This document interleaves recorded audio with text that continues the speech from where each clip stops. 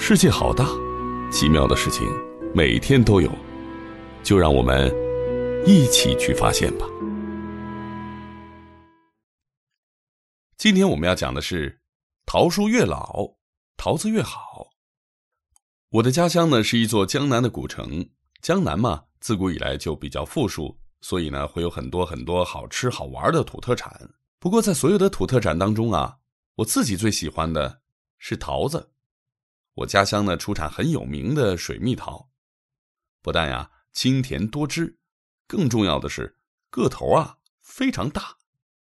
普通大小的桃子呢都有一个成年人两手握在一起那么大，一些特别大的呀，甚至有双手指尖对指尖的时候啊，手心隆起来的那个大小。其实呢，桃子是一种原产在中国的水果，野生的桃子呢几乎遍布整个中国。大概在7、8千年前的时候啊，当时生活在长江的流域呢，已经开始吃桃了。到了大概3000年前呢，江南出现了人工栽培的桃子品种。尽管呢已经开始了人工种植，但是在古代的中国呀，桃子呢还是一种比较贵重的水果，尤其是在北方地区，大而好吃的桃子呢不容易见到，通常呢都是达官贵人们才能吃上的东西。所以有的时候啊，好吃的桃子呢会被用来做一些其他的事情。在战国时代，山东省这个地方有一个古国叫齐国。齐国是那个时候啊非常强大的一个国家了，国王手底下呢有很多的将领，他们带领着非常强大的军队。这些将军当中啊，有3位带领的军队最多，功劳最大。不过呢，这3位将军啊都有一点骄傲，仗着自己呢控制着军队，而且呢战功显赫，所以慢慢的呀不把其他的大臣放在眼里了。齐王手下有一位文官，一看这个可不行啊，现在他们看不起别的大臣，再发展下去岂不是要看不起国王了吗？那还得了呀。于是呢就出主意要让齐王杀掉这3个将领，免得呢他们以后造反。可是这3个人的本事很大，又没有什么明显的过错，怎么杀呢？正好啊，这个时候有人向齐王献上了2颗美味的桃子。文官说这个机会好啊，于是呢就让齐王下旨，说想把这2颗桃子呢分给3位将军当中啊功劳最大的2位吃。其中的2位将军很开心地报上了自己的功劳呢，然后各自拿了1颗桃子吃。第3位将军急了，拔出宝剑来大骂，说你们2个的功劳呢跟我差不多，可能还不如我，怎么就把桃子吃了呢？那2位一想，他骂的有道理啊，就很羞愧。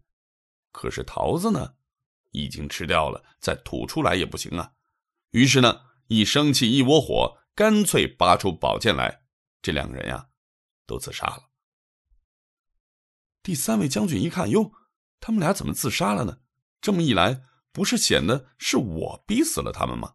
干脆啊我也自杀算了啊，宝剑一横也死了。这样啊，这位文官就用2颗桃子杀死了3名大将。好玩吧？古人的这个气性啊也真是大，一言不合呢就自杀玩了。其实呢，桃子不但好吃，桃树开的花呢也很好看。不过呢，很多人是分不清楚桃花和其他几种相近的花，比如栗子的花、李子的花、樱花等等。这一点呢都不奇怪，因为它们都是一个家族的，就是植物学上讲的蔷薇科。桃子呢好吃，桃花好看，其实桃木也是相当好的木料。这些木头呢相当的细密坚硬，还相当的富有弹性，所以呢是雕刻用的好材料。不过呀，桃木有一个致命的问题，你自己找一棵桃树看一看就知道了。什么呢？桃树很多地方啊都当作是园艺植物种植的，所以很容易找，你看一下就会发现了。桃树呢个子很矮，树干呢也不粗，还长不直，总是呢曲里拐弯的。这就是所谓的不成材的树，没有办法劈成大块的木板，也不能呢做成大柱子，所以啊也是挺可惜的。桃木虽然很好，但只能用来雕刻，或者呢做成小玩意儿，派不上大用场。不过呢，古代的中国人给桃木编出来了一个特别的大用场，驱逐恶鬼。你看啊，电影啊、小说啊，或者是其他的一些文艺作品当中呢，要是描绘一个法师要做法去驱赶那些困扰人们的鬼的时候呢，总是要用到大量的桃木制作的东西，尤其是用来和鬼怪们打斗用的宝剑，就是桃木剑。桃木剑这种驱除鬼怪的特性啊，至少在汉朝就已经出现了。在汉朝一位作家写的一本很有名的书里面呀，记录了这样的一段故事。在苍茫的东方大海上，有一座非常大的岛屿，岛上呢生长着一棵巨大的桃树，树枝呢蜿蜒盘曲，很长很长。东北侧的树枝啊往地面垂落，形成了一道门。这道门呢就是鬼门，鬼怪的鬼，鬼门。所有的鬼怪呢进出人间呀都要走这个门。这个门呢有2个神仙看门，一个叫神荼，神仙的神，荼呢就是茶叶的茶，中间多一横。还有一个呢叫郁垒，我们形容植物啊郁郁葱葱的那个郁，垒球的垒。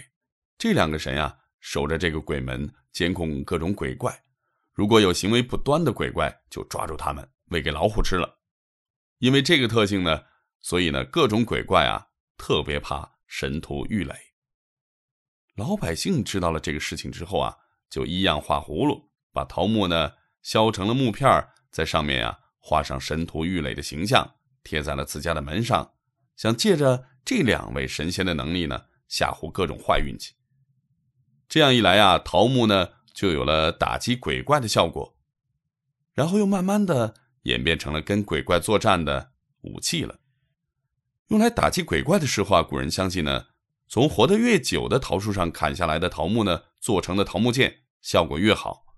出于同样的心思呢，他们认为啊，桃树活得越久，上面结出来的桃子呢也就越好吃。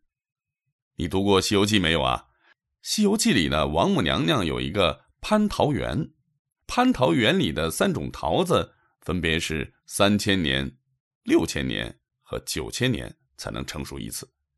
其中呢，耗时最长的9000年桃不但最好吃，而且呢具有最神奇的功效。不过呀，这样的说法完全是古人的想象。树木虽然能活得比动物久得多，但它毕竟呢也是一种自然的生命，有自己生老病死的规律。就桃树来说吧，大多数桃树能开花结果的时间呢只有20-30年。最常见的桃树品种呢，一般在种植3年左右的时候开始结出可以吃的桃子了。随后呢，它们的产量将会逐年增加，并且在10年左右的时候呢达到顶峰，然后就开始走下坡路了。所以啊，如果真的有一棵桃树能活到3000岁乃至更长的年龄，那么它基本上能活着就很好了，开花结果呀，那根本呢就是没有可能的。如果有机会的话呢，在种植桃树的花园里去捡一些桃树的树枝来吧，把树皮去掉，然后呢用小刀刻一刻，看看你能不能用小桃枝来做一把小桃木剑呢。好了，今天是博物学陪伴你的第37天，恭喜你又收集了一个新的知识。明天呀，咱们继续研究。